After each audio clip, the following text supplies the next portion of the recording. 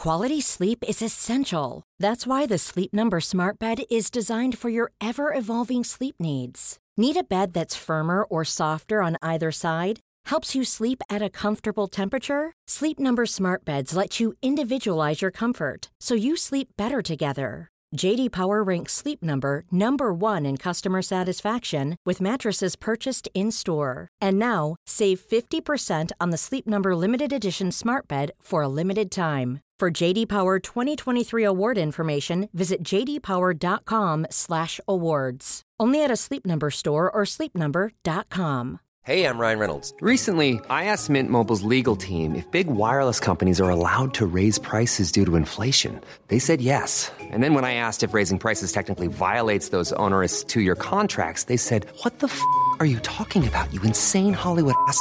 So to recap, we're cutting the price of Mint Unlimited from $30 a month to just $15 a month. Give it a try at mintmobile.com/switch. $45 up front for 3 months plus taxes and fees. Promo rate for new customers for limited time. Unlimited more than 40 gigabytes per month. Slows full terms at mintmobile.com.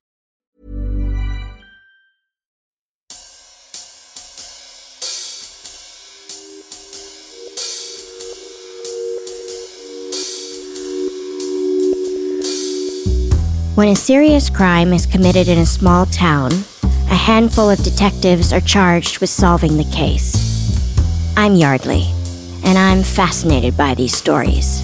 So I invited my friends, Detectives Dan and Dave, to help me gather the best true crime cases from around the country and have the men and women who investigated them tell us how it happened. I'm Dan. And I'm Dave. We're identical twins, and we're detectives in small-town USA. Dave investigates sex crimes and child abuse. Dan investigates violent crimes, and together we've worked on hundreds of cases, including assaults, robberies, murders, burglaries, sex abuse, and child abuse. Names, places, and certain details, including relationships, have been altered to protect the privacy of the victims and their families. Though we realize that some of our listeners may be familiar with these cases, we hope you'll join us in continuing to protect the true identities of those involved out of respect for what they've been through. Thank you.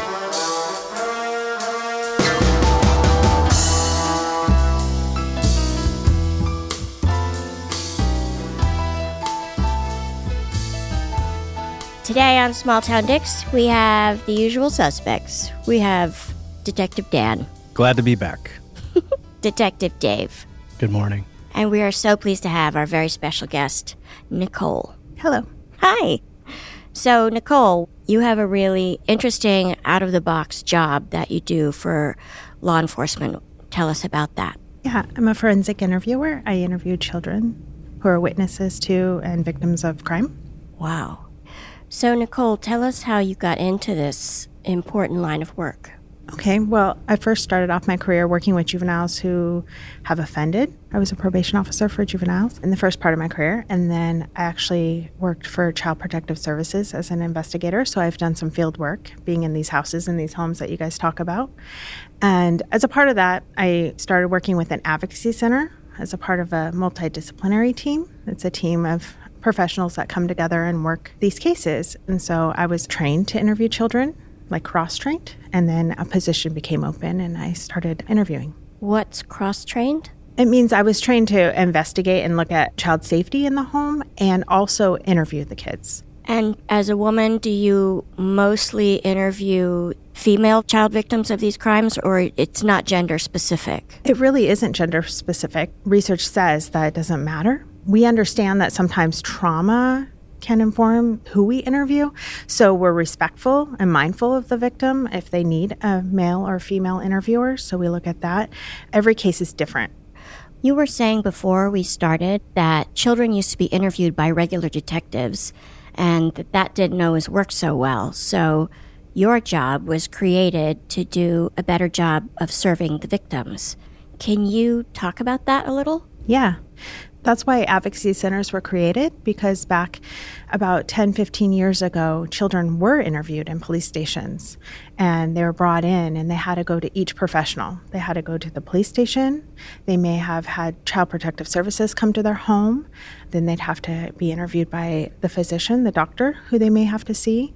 And they also would be interviewed by the DA, and then eventually a counselor or a therapist. Oh, wow. So the whole purpose of a child advocacy center is that the professionals come to the children. So the children come to one place, and we all gather together and share information, so they don't have to go through that traumatic experience or that interview multiple times. When I first started 13 years ago, there was only about 500 accredited centers around. Now there's 850 accredited centers, and that's accredited by the National Children's Alliance. There's also centers that aren't accredited yet or in the process of accreditation. So our goal is to make every community have a child advocacy center. And so you had mentioned the multidisciplinary team, and sometimes people go, what is that? That sounds big. So locally here and across the United States, a multidisciplinary team would include law enforcement, people from the advocacy center, the forensic interviewer, child welfare. We have a veterinarian, because we see a lot of animal abuse associated with domestic violence. And so we have all these people. We have mental health professionals. We have the district attorney's office there. We have juvenile services there. So you have all these people that are stakeholders in a child's case, and we all have input on how a case is being handled, how it's being investigated, the kind of follow-up that we need to do to ensure that the family's got services, that the child is being supported. And so that all goes into what a child advocacy center does. So you're all sitting around a big table talking about the case. That's exactly what it is. And we've actually had that meeting in this room. That table probably has 25 to 30 people around it for our county. So you have everybody that might touch a certain case, they're going to have some input at that table.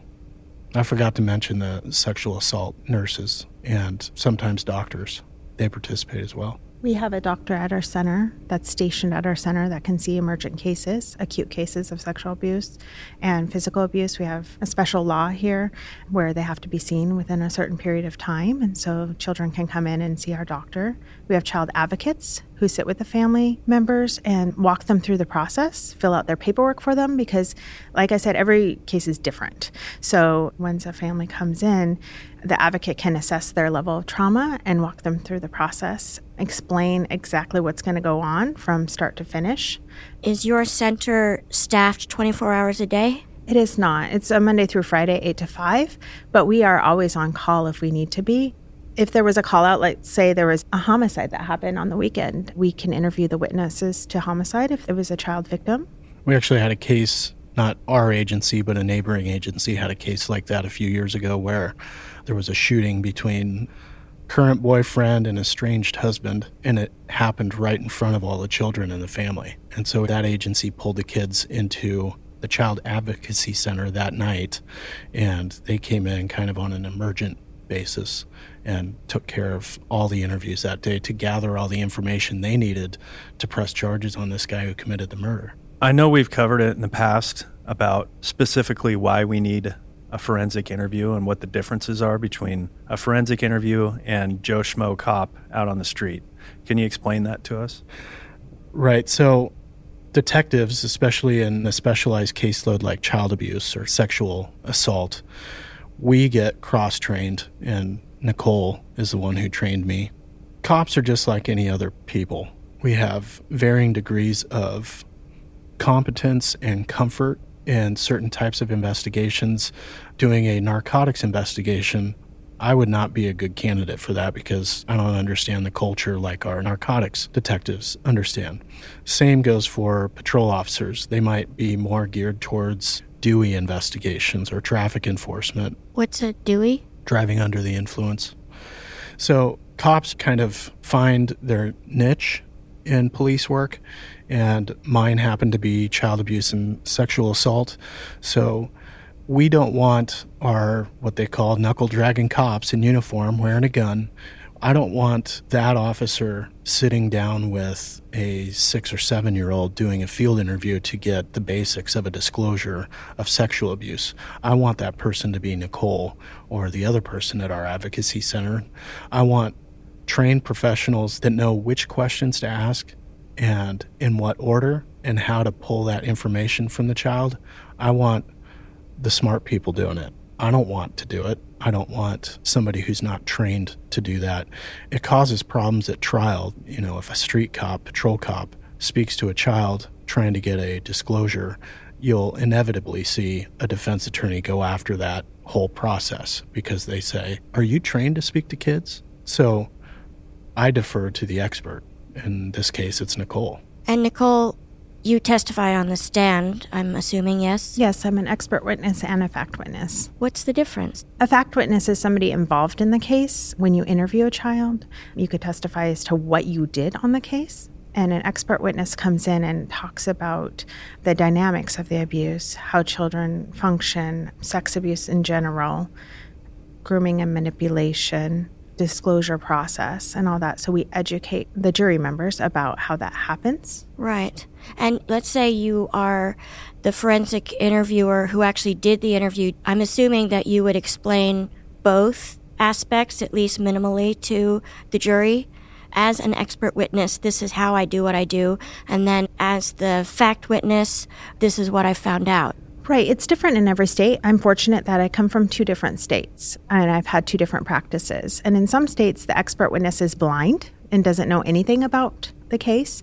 Where I currently practice, we are kind of blended. So we can qualify as an expert as long as the judge allows you to qualify. And you have to do a qualifying process, sometimes special hearings to become an expert witness. You basically need to have your resume and know more than an average person to qualify as an expert, but it's a formal process. Do you have to qualify as an expert witness for each individual case that you weigh in on? Yes. It's fairly entertaining. Nicole's been qualified as an expert in a few of my trials, and you'll see the jury kind of in the dark or a little bit not understanding what she's talking about, and then as she walks through the process and all the aspects of abuse and what victims go through in child development and what to expect based on a child's age, their verbal and cognitive development, she'll walk the jury through that, and then by the end of it, you see them all nodding their heads like,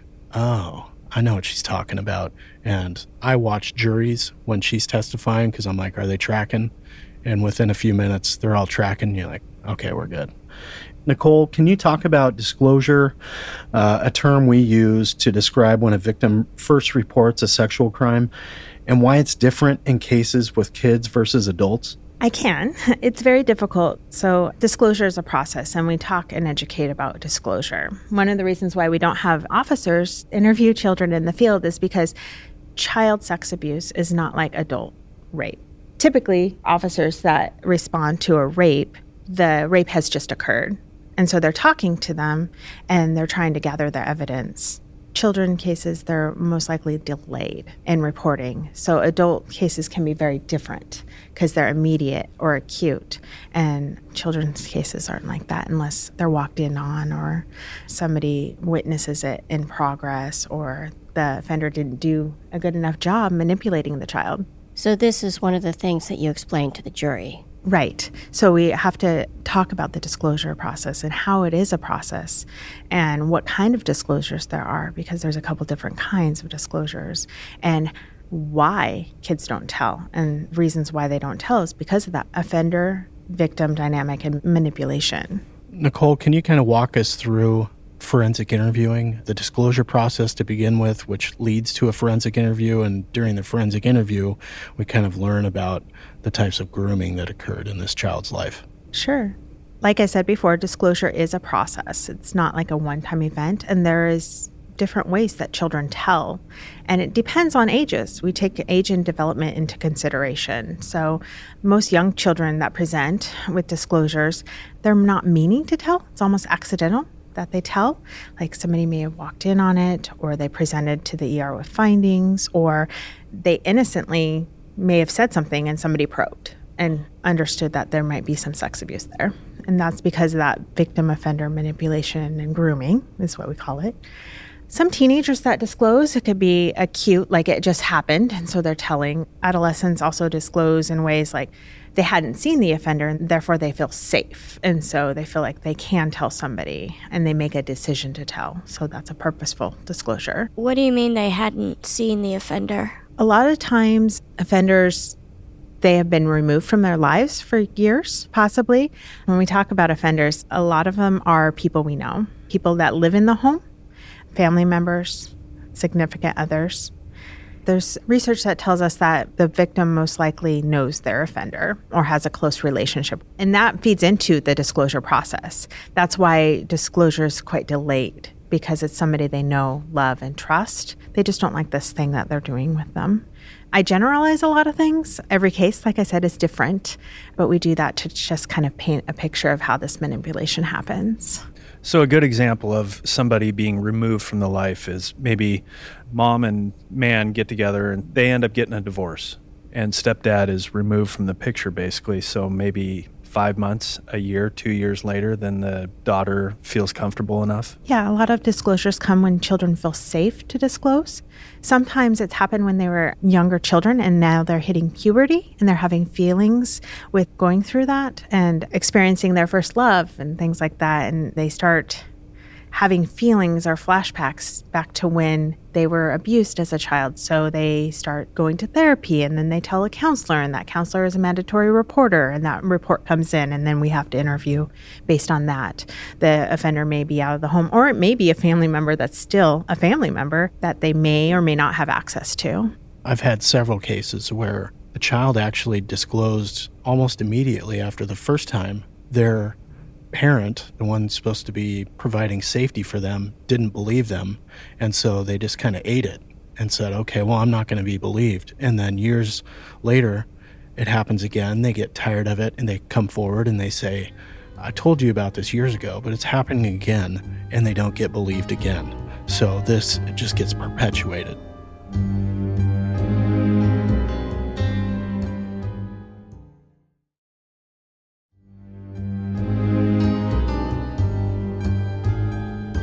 Nicole, do you find that, let's say in the case that Dave was just talking about, the child tells their parent, the parent doesn't believe them, but now it's out, so you're doing the interview. Is your saying to the parent, no, this really happened, does that often change their mind, or do they often dig their heels in and say, I just don't believe it? In general, the non-offending parent that doesn't believe poses a risk for recantation, a child taking it back. There's actually research on that too. And there are many reasons why a parent wouldn't believe. First off, offenders groom and manipulate the parents too. Oh. In addition to the child. We look at in our society, a lot of the offenders that have been shown publicly, people are like, no, I wouldn't believe that, or no, that couldn't have happened. We look at our media cases, the cases that are in the media with the clergy members and the coaches. That's a part of that manipulation. They don't only groom the child, they groom the child's caregiver, they groom the community. They're master manipulators. Which Dave has always said that one of their really strong suits, these sexual predators, is that they fit in. Right. Or they stick out in the most exemplary, trusting way, and then nobody ever thinks it could possibly be them. Right. So a role of a forensic interviewer is to talk with the child and gain from the child's perspective what may have happened to them. We say may because we always don't know if a crime has occurred or hasn't occurred.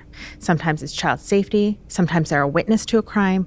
We can't assume. We go in with a non-bias. We do go in with information. We understand what that child may have told by reading reports, by interviewing caregivers, by understanding a little bit of the history of how that child presented, but we don't form an opinion.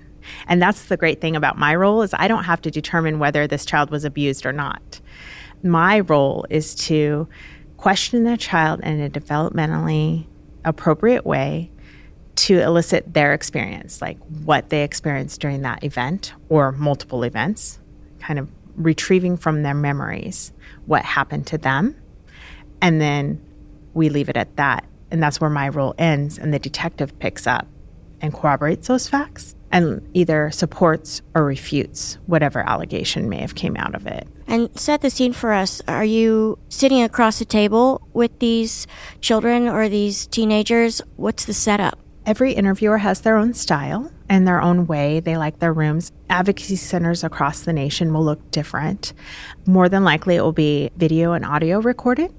A forensic interview has a structure to it. So we have a way of talking with the child. There's a basic structure, what we go through with the child when we're talking with them. First of all, the room should be neutral but child-friendly, because we know that a friendly interviewer and a friendly place will allow that child to disclose in a safe way. And so in our advocacy center, we have 2 rooms, and it's just a simple couch with a chair across from it. We try not to have tables, kind of impedes communication. You know, you want to have a conversation with the child. My biggest challenge, what I find and I like, is the young children. I love to interview the littles, like 3, 4, 5-year-olds, preschoolers. Yes, because they say and do the darndest things. They do. I've been in situations where they're jumping on me. I've been in situations where they've colored on me. I've been in situations where, they're dancing around and look what I can do, look what I can do. It's really cute. They're not always coming in and traumatized. Children don't come in and they're like in these cases of trauma. Sometimes they are. I don't want to minimize that, but a lot of the times they're not. And we try to make them as comfortable as possible when they're in there. I love that they're coloring on you, but you still obviously have a job to do. Correct. It's hard to focus them, and you have to use a mix of different kind of question types. It gets a little complex, but you can't be too broad because littles aren't abstract thinkers. So you have to be very concrete, but yet we're trying not to lead and insert information. So they're quite challenging. You said your interviews have a very specific structure. Can you give us an example of the kinds of questions you have? Do you, for instance, have the top 5 questions are? No, we don't. It's more of a pattern. So there's a beginning, a middle, and an end to a forensic interview. And the beginning should look like rapport building. And there's a specific purpose for rapport building. It's to make that child comfortable, to establish how they communicate. So if you're asking open-ended questions, you're expecting them to respond. And certain questions you use in that rapport building kind of as an underlying, this is how I'm going to ask a question. This is how you should respond without saying that. Tell me about you is one of my first questions, or what do you like to do? I'm in choir. Tell me all about choir. Very open-ended. And then in that rapport building, there's research that tells us we should be using specific language, like telling the rules and the guidelines of the interview, so the child's on the same page. So with young children, you actually have specific language that you tell them to kind of let them know that this is a serious talk and we need to talk about the truth and real things. And also if you let young children know that if they don't understand something, they can speak up and say so, because I'm an adult. And we kind of train children in our lives to adults know all the answers. Right. Like teachers, what's 2 + 2? The teacher knows the answer, it's 4. Children know that the teacher knows the answer, it's 4. They have that expectation already. So in that room, I want to come down to their level, and I want to make sure that they know I don't know what happened because I wasn't there. So I talk to them about not knowing what happened. And if they're not understanding, to let me know that they don't understand. And if they don't know the answer, they can say, I don't know. They don't have to guess, and they don't have to make things up. And we also talk about them being comfortable in the room, taking a break if they need to take a break, things like that. Right. So considering the gravity of these conversations, how do you end them? Sometimes, and that's why we have an ending, we go back to a neutral topic. Or we acknowledge their feelings and emotions, and we talk about it. We ask if they have any questions, and we answer their questions as best we can. Sometimes they're like, what's going to happen to me? What's going to happen to the offender? We may not know, and so we don't have an answer to that question. But let's talk with some people about the process and what's going to happen next. Sometimes it can be awkward to just end it, because they've just told you the most intimate things that have happened in their lives, the most traumatic things that have happened in their lives. And it could be awkward, but I've done a lot of interviews. How many? Well, to not purge myself on the stand, I underestimate. I'm very conservative. 3,800. What? No. How many cases went through your center last year? 600 to 700. I don't know the exact numbers. Oh my God.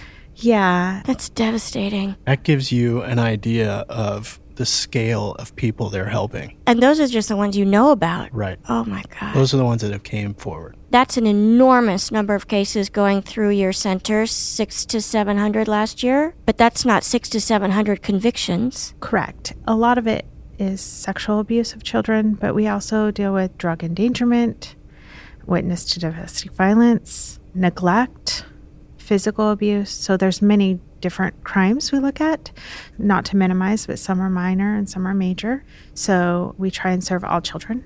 And we don't charge for our services. We have never charged a parent for services. Amazing. It's important to note that, I've sat through hundreds of these interviews. There are plenty where I look and go, there's no way this happened. Or there's others where you say, I think it did happen. There's no way I can prove this. Or there's no way I can corroborate this. That must gut you. Yeah, so you get the whole spectrum of a criminal investigation, and some don't even rise to the level of a crime. Some might initially disclose that I don't like Uncle Joey because every time I go to his house, he hurts me. And so somebody takes that as a disclosure of physical abuse. We get to the advocacy center, and it's that he plays too rough, and when they wrestle, I hurt my elbow. So that's not a crime. So you get kind of the whole spectrum. My criminal investigations focus on the exceptional stuff. Nicole's done hundreds of interviews for my cases. And so early on, I was sitting there wide-eyed, not knowing anything about forensic interviewing. And then as you start to get experience and you see her rhythm and how she asks questions, it got to the point where I could anticipate she's going to ask this question now.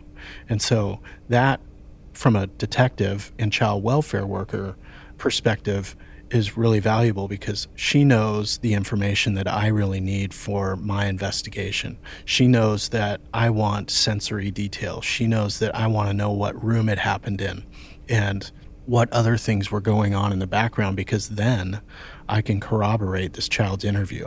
Because right now, all I've got is this child saying X, Y, and Z happened to me, and that person did it. When they can provide me with other things, like I remember a girl saying, I remembered the smell of cinnamon toast from the kitchen, and that my brother was at a baseball camp that day. And then you can go back and talk to a mother and be like, well, that was her favorite breakfast was cinnamon toast, and her brother went to baseball camp around this time, and this guy used to babysit her. That's the corroborative stuff that we really need. And she's able to get that, and she's able to pull that with kind of anticipating where I want the interview to go without me having an earpiece where I can directly speak to her. There are times she'll take a break towards the end of an interview and say, hey, I'm going to go across the hall and speak with the detective and see if he has any questions. And I always do. But there are one or two questions. Hey, can you get some clarification on this? And I'm well known for asking her. I always want to know, how many times did it happen? And hundreds of times she's told me, let's not get into frequencies because kids aren't good with that. Time, number, and duration is very difficult for children. So we have our tricks. We have our tricks to get there. So, Dave, you're watching the interview. In real time, yeah. I'm watching a closed circuit television and seeing how the interview's going. I take particular note of when sensitive subjects come up, what that child's body language does, because that is really telling, are they open when the subject that we're all there to know about or hear about, when that comes up and they cross their legs and they start crying? These are children. And you can see when it genuinely hits them and they finally give that up to the interviewer. I cannot imagine the things that you've heard in that room. I've been with you on hundreds of cases, but I think that I have heard about traumatic experiences. This woman is amazing, the kind of stuff she deals with. Dave has told me, when we would talk about his caseload, it's one of the ways Dave would unload is we would talk about it. And Dave would tell me in the middle of an interview with Nicole, he would make a decision.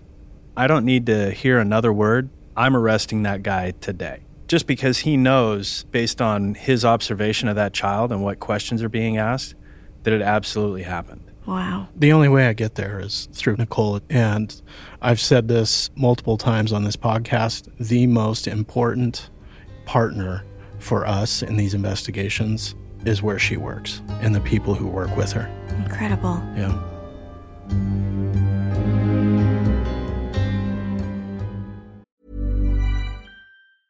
Hey, I'm Ryan Reynolds. Recently, I asked Mint Mobile's legal team if big wireless companies are allowed to raise prices due to inflation. They said yes. And then when I asked if raising prices technically violates those onerous 2-year contracts, they said, "What the f*** are you talking about, you insane Hollywood ass?" So to recap, we're cutting the price of Mint Unlimited from $30 a month to just $15 a month. Give it a try at mintmobile.com/switch. $45 up front for 3 months plus taxes and fees. Promo rate for new customers for limited time. Unlimited more than 40 gigabytes per month. Slows full terms at mintmobile.com. Even on a budget, quality is non-negotiable. That's why Quince is the place to score high-end essentials at 50 to 80% less than similar brands. Get your hands on buttery soft cashmere sweaters from just $60, Italian leather jackets, and so much more. And the best part about Quince, they exclusively partner with factories committed to safe, ethical, and responsible manufacturing. Elevate your style without the elevated price tag with Quince. Go to quince.com/upgrade for free shipping and 365-day returns. Hey folks, Detective Dave here. Let me tell you about SimpliSafe, the home security system that I trust to keep my family safe. I depend on SimpliSafe to provide me and my loved ones with 360-degree coverage of my property and valuables. I love the variety of monitoring sensors available with SimpliSafe Home Security. You get a glass break sensor, which in my experience is one of the most effective tools of detecting a break-in. In addition, SimpliSafe offers motion sensors, entry sensors, sirens, and flood and fire detection. With SimpliSafe Home Security, I have the flexibility to use keypads at multiple entries at my house. This option is especially important to me and my family. I can provide access to people I trust and limit having multiple keys outside of my control, all at the push of a button via the SimpliSafe app. It comes with a variety of cameras for indoors and outdoors. And best of all, SimpliSafe is backed by 24/7 professional monitoring for less than $1 a day. It gives me peace of mind knowing I can leave the house, I can leave town, I can even leave the country, and I know my home is simply safe. The mobile app integration makes it so easy to make sure everything's in place in real time. I check it every day when I'm away from home. SimpliSafe is the best. U.S. News & World Report named SimpliSafe Best Home Security Systems 2024. And Newsweek ranked it Best Customer Service in Home Security. With SimpliSafe, there are no contracts. And if you're not happy with the service or the product, they have a 60-day money-back guarantee. SimpliSafe has given me and many of our listeners real peace of mind. We want you to have it too. Right now, get 20% off any new SimpliSafe system with Fast Protect monitoring at simplysafe.com/smalltown. That's simplysafe.com/smalltown. There's no safe like SimpliSafe.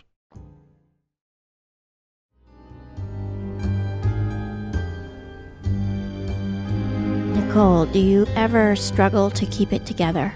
I don't know. I learned to turn it off, kind of. I'm there in the moment with the child. And so I'm truly doing active listening and listening to their story and trying to strategize on where I need to go next. And so what that child's telling me isn't pulling on my emotions as far as what they've experienced until sometimes later. Later you can process and you personalize things like, that was really hard for me. You recognize it. You may talk to your partners about it. How do you decompress after a particularly difficult day of disclosures? Talking with our fellow coworkers, because it's very hard to talk with other people about this topic. That's the most awkward thing. I was at an airport the other day and somebody asked me, so what do you do? 99% of the time, the reaction to what I do is, oh, that's got to be so hard. And it really isn't for us because that's what we do. That's our job. We see the bigger picture, the satisfaction we get when these cases come to conclusion.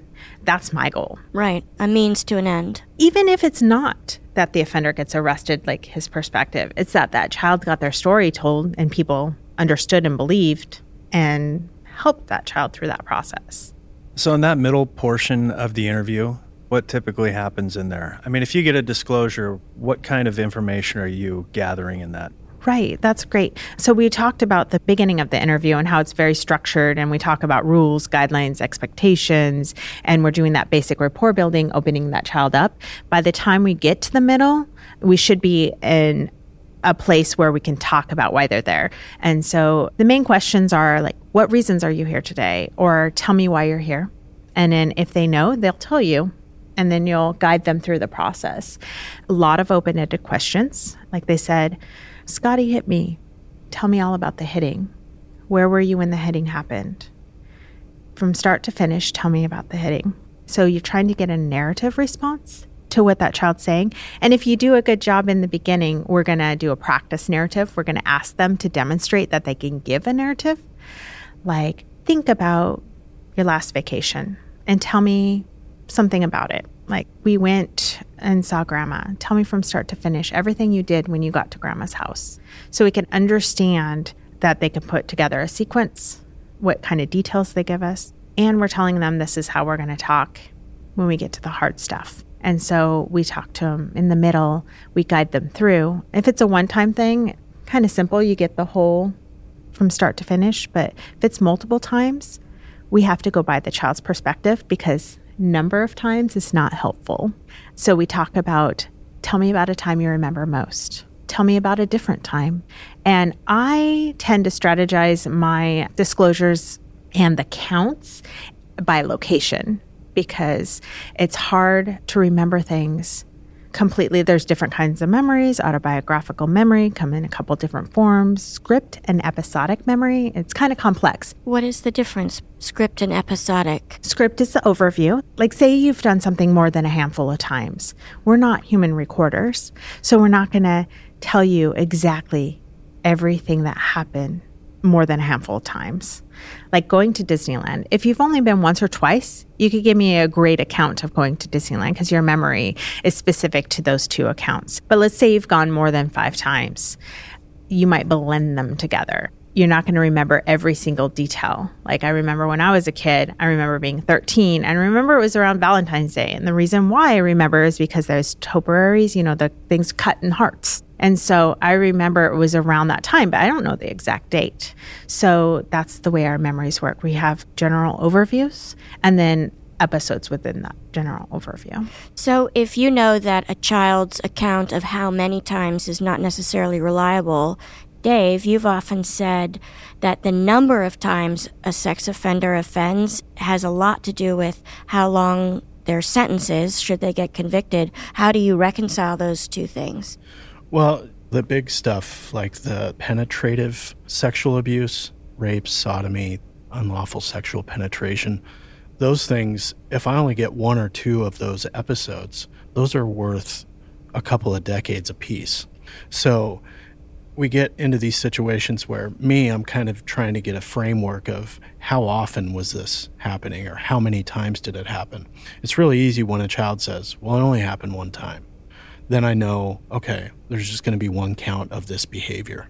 There's other times where the child says, it happened every time I went over to visit my dad. And how often did you visit him? I went over there every other weekend for 3 years. So I'm trying to get an idea of that, and I know it kind of got to be our little inside thing where I'd be like, how many times, Nicole? Because I already knew what the answer was going to be. That's not how children remember things. So she was really good about, do you remember the first time? Tell me all about that. Do you remember the last time? Tell me all about that. Do you remember the worst time? Tell me all about that. Are there any other times? So she's trying to get to where she knows I want to get to, but I don't want to belabor this disclosure either. And so we just want to get the basics. And really, it's what type of behavior was this child exposed to? I want to know what this person is doing to this child. It's kind of on a wish list that I get to know how many times, because I want to know how many times I get to charge this guy with this crime. Right. You do a lot of presentations in the community about your caseload and things to look for and things like that. What is your advice to parents on and we talked about it a little bit, how you ask the question to get a disclosure, and what are the steps beyond that? Because I know in the past you've had cases where parents completely screwed the case up from the get-go. How do you screw that up before you even get going? Well, I think TV doesn't help us.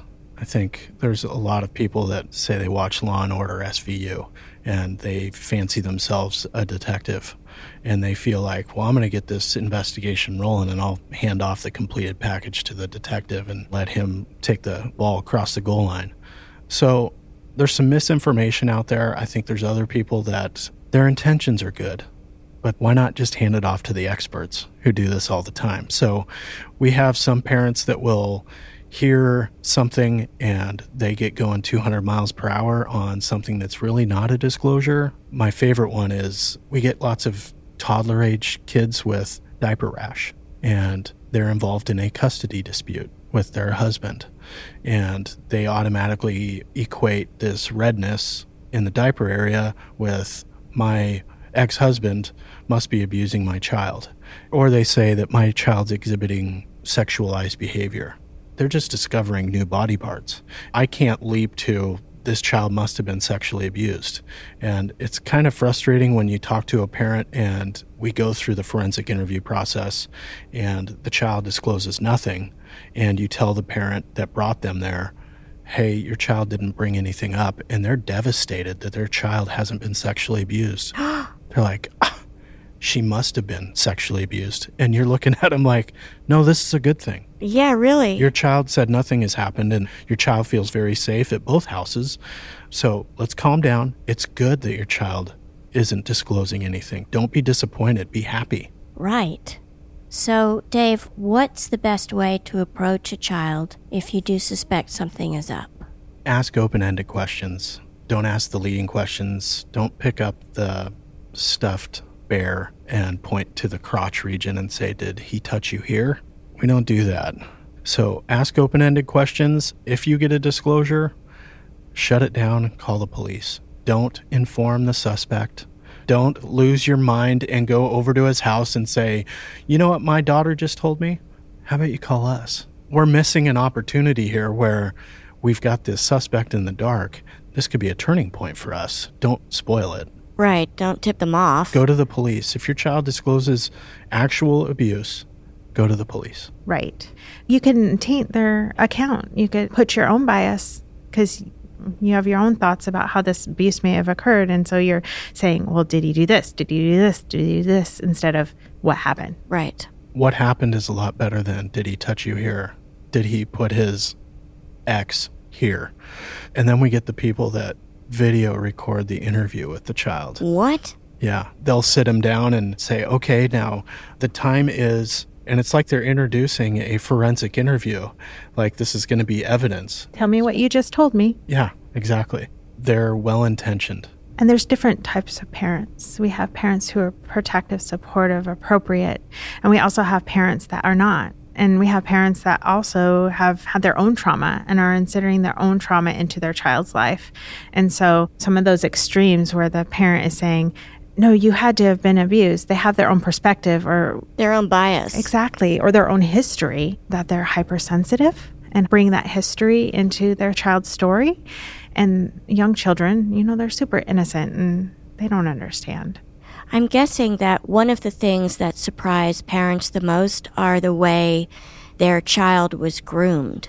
You've talked a lot about grooming, again, being a really patient, drawn-out process with these predators. Can you speak about that? Yeah, so some guys are better than others. And I say guys because in general, 95+% of my caseload are male perpetrators.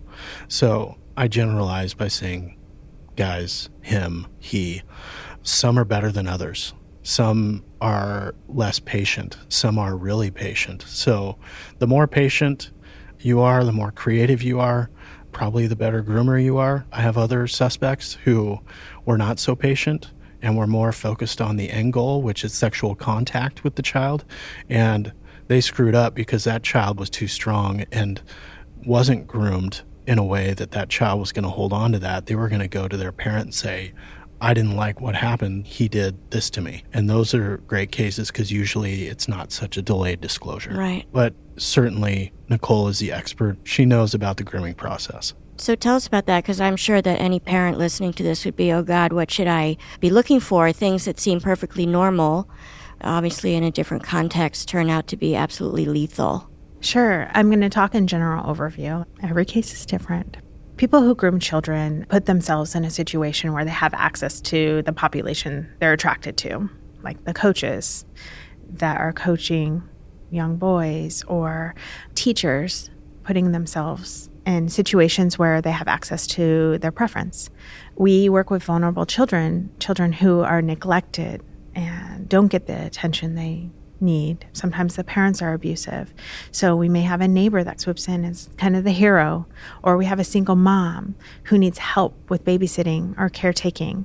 So offenders take advantage of those situations, and they come in and they're the hero and they're going to help out and they're going to save the day kind of and start developing a relationship with the family and the child. So putting themselves in that situation where they can have access to children, that's the first kind of step. And then that's where the conflict comes in at the end, when children do tell and they don't know what to believe. They don't know how to believe. They're like, no, this person couldn't do that. The parents are disbelieving. It's the master manipulation that comes with the dynamics.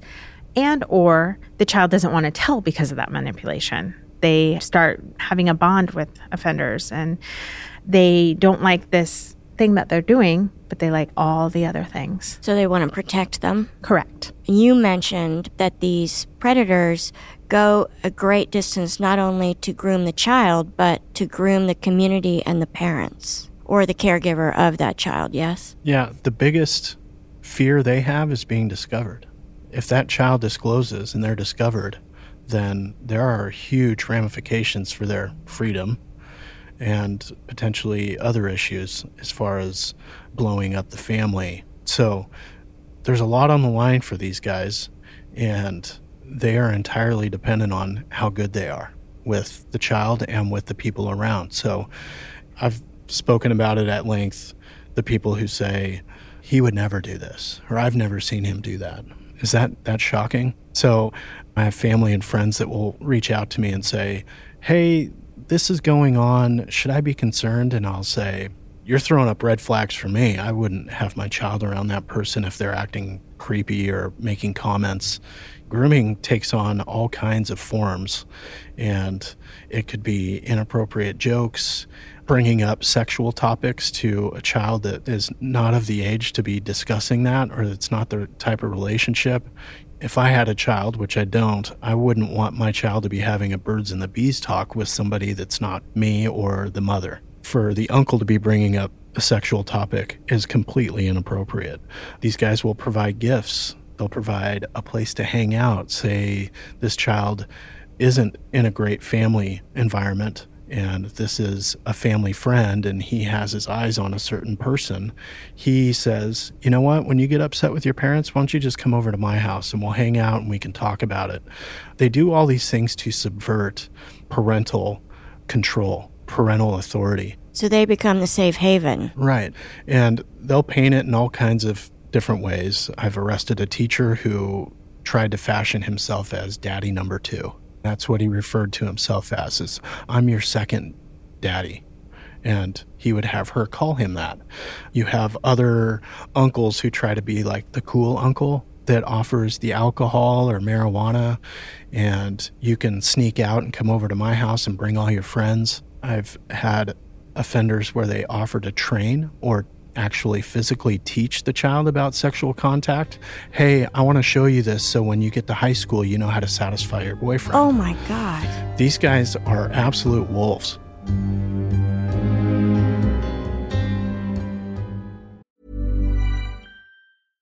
Imagine the softest sheets you've ever felt. Now imagine them getting even softer over time. That's what you'll feel with Boll & Branch's organic cotton sheets. In a recent customer survey, 96% replied that Boll & Branch sheets get softer with every wash. Start getting your best night's sleep in these sheets that get softer and softer for years to come. Try their sheets with a 30-night guarantee. Plus, get 15% off your first order at bollandbranch.com. Code BUTTERY. Exclusions apply. See site for details.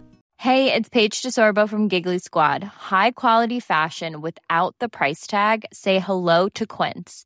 I'm snagging high-end essentials like cozy cashmere sweaters, sleek leather jackets, fine jewelry, and so much more. With Quince being 50 to 80% less than similar brands. And they partner with factories that prioritize safe, ethical, and responsible manufacturing. I love that. Luxury quality within reach. Go to quince.com/style to get free shipping and 365-day returns on your next order. Quince.com/style.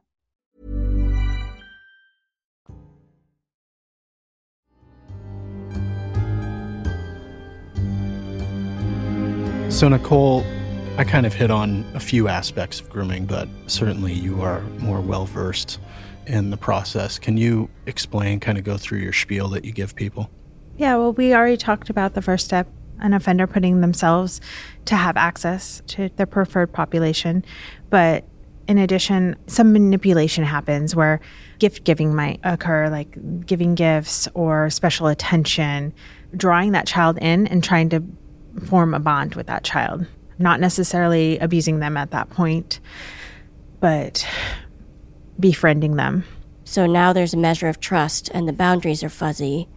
When do they start the sexual abuse? That kind of comes next, where they've had that bond with them, but they could desensitize sexual touch, like lap sitting, special massages, game playing, or desensitizing sex in general, showing pornography in the magazines. Well, magazines are kind of obsolete now, right? Mm-hmm. Showing internet porn or teaching. I've had a situation where the offender was teaching about sex, like sex education, where it starts out as very clinical and appropriate, and then soon it morphs into, well, let me show you on the internet. Well, let me show you in person, and kind of went that way. So kind of desensitizing those sexual topics. And then the final step is kind of concealment and allowing it to happen. So once you have that child involved in the desensitizing sexual touch, that's when the offender can choose to move on to another victim. Because if that child tells, it's only something minimal where they can say, oh, that was an accident, or I didn't mean for that to happen. Like, let's say they brush their elbow across the breast and they're desensitizing that sexual touch, and the child tells their mom, oh, that was an accident. Or, by the way, I kind of brushed my elbow against her, and, maybe they got a reaction to over-explain or explain away, and then they'll move on to a different victim who won't tell or is more vulnerable.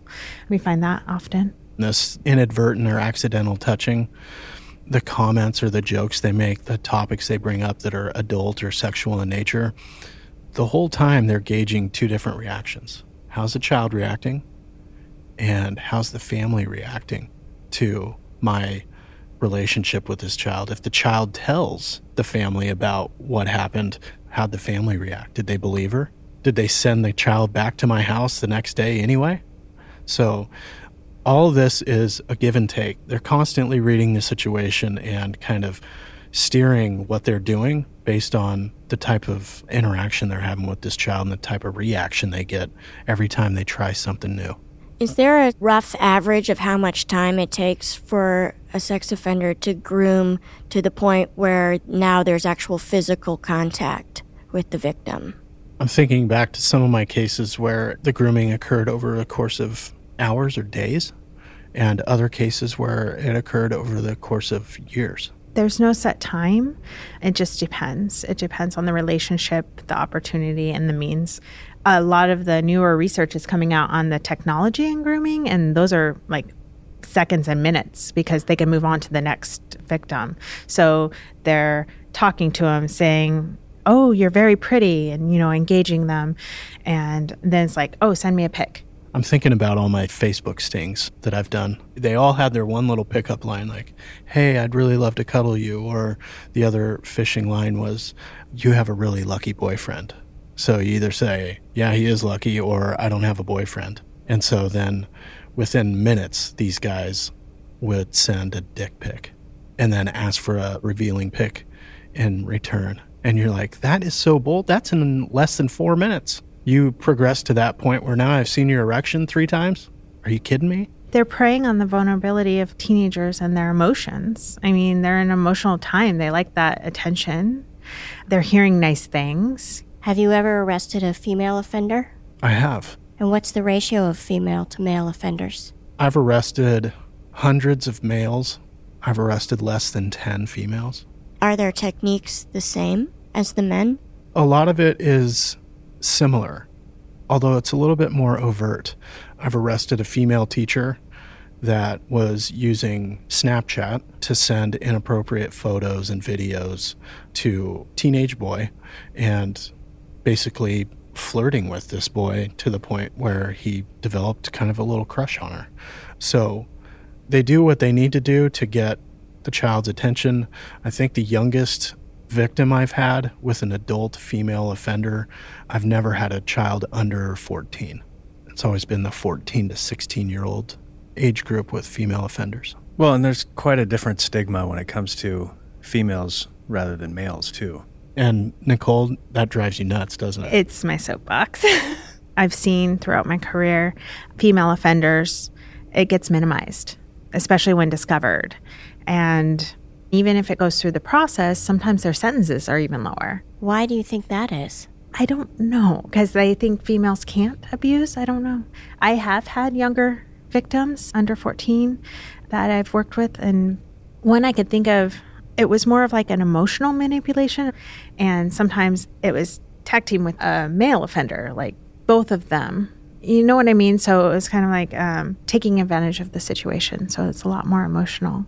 Do you find that female offenders, is there less actual physical sexual contact and it's more, like you were saying, Dave, inappropriate pictures and sort of maybe sexual talk, but less penetration per se? Yeah, of the 5 to 10 females that I've arrested, I'd say at least half of them actually had sexual intercourse with the child.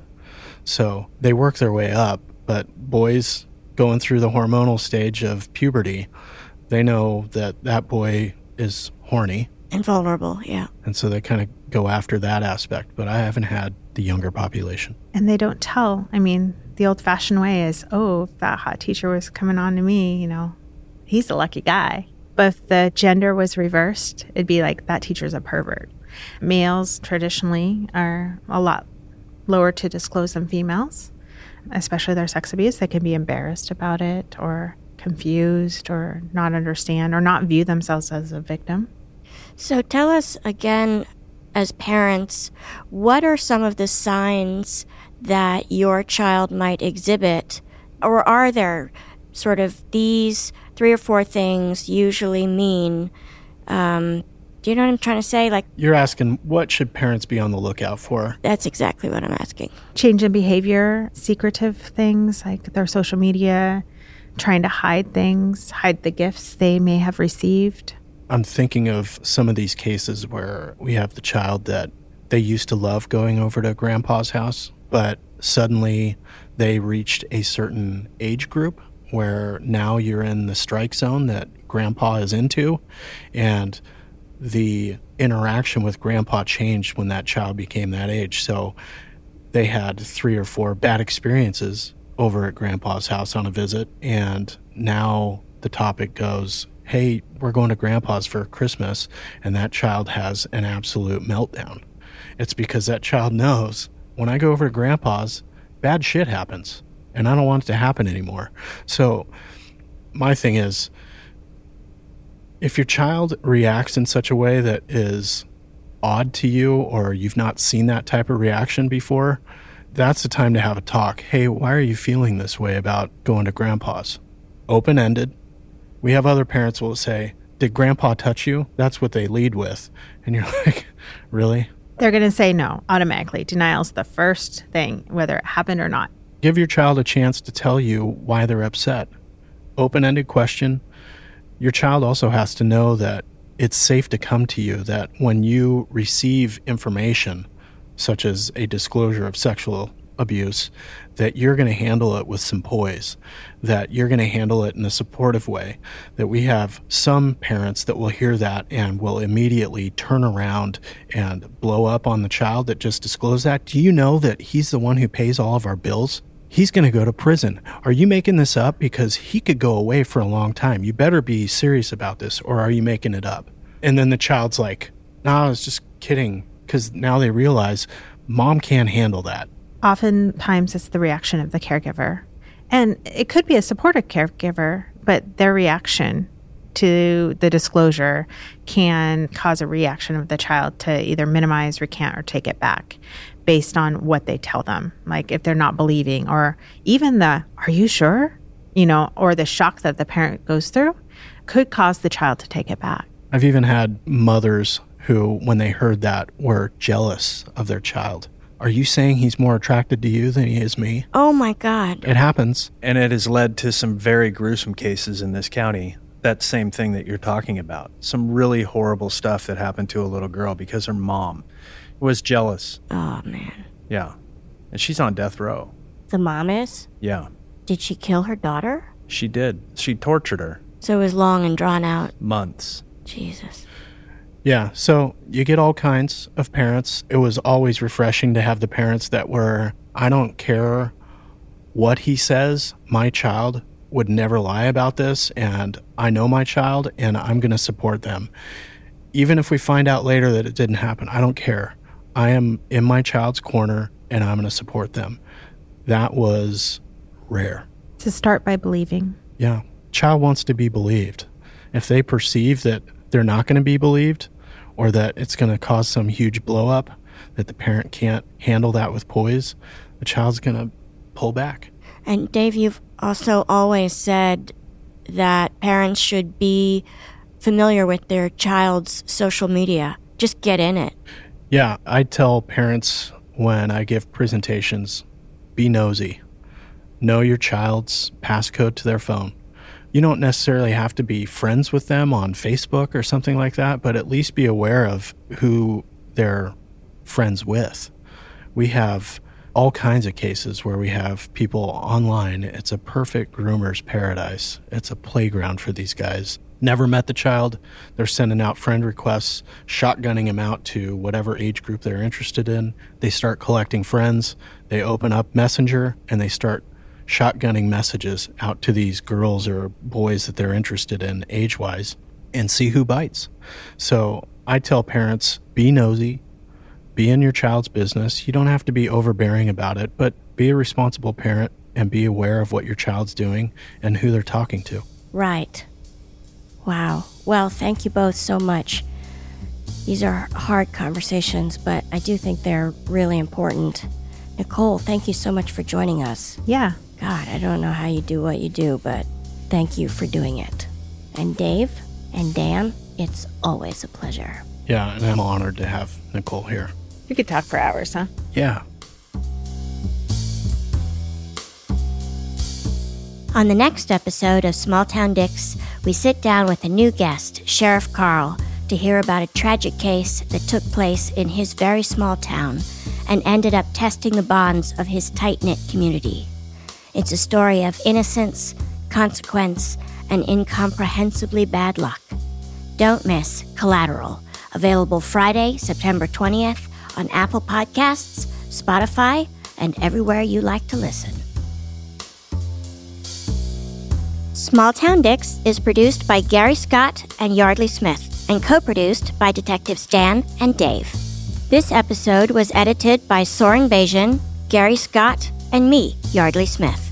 Our associate producers are Aaron Gaynor and The Real Nick Smitty. Our music is composed by John Forrest. Our editors extraordinaire are Logan Heftel and Soren Bajan, and our books are cooked and cats wrangled by Ben Cornwell. If you like what you hear and want to stay up to date with the show, visit us on our website at smalltowndicks.com. And join the Small Town fam by following us on Facebook, Instagram, and Twitter at SmallTownDicks. We love hearing from you.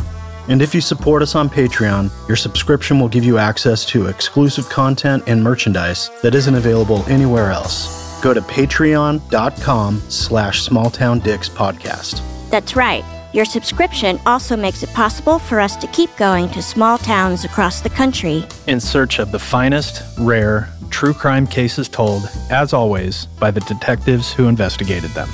So thanks for listening, Small Town fam. Nobody's better than you.